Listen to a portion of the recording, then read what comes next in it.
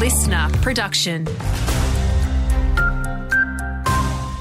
Hello, I'm Alicia McFarlane. The US president says the shooting in Kansas City cuts deep in the American soul. One person has been killed and 29 others injured after nearly 1 million people turned up to a Super Bowl victory parade. Joe Biden says Congress must act to ban assault weapons and strengthen background checks.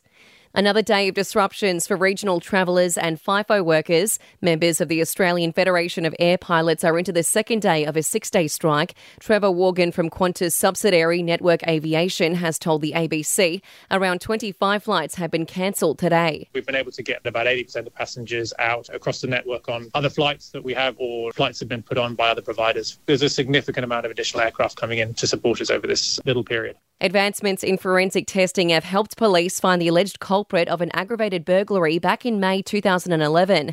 A 60-year-old man is accused of seriously injuring a woman at a Balga home by repeatedly striking her on the head with a piece of wood. The northern man has been charged and is facing court today.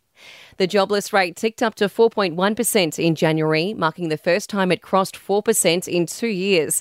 Treasurer Jim Chalmers says there's a bit to take out of the data. What we're seeing in these figures is that the labour market continues to soften in expected ways. We've seen in job ads, we've seen in the way that hours have come off, that our labour market has been weakening, but it's been weakening from a really quite incredibly strong and resilient base. To sport, all-rounders Cameron Green and Aaron Hardy are back from national duties, linking up with their WA teammates in Hobart. The West Aussies will take on Tasmania from tomorrow in the Sheffield Shield. Australia is off to a great start in today's test against South Africa in Perth. The Aussie women's side choosing to bowl first, with the Proteas sitting on 8 for 55 at lunch. And Hawthorn defender James Blank faces a long road to recovery after scans confirmed a devastating ACL rupture. Meanwhile, teammate CJ has suffered a hamstring injury.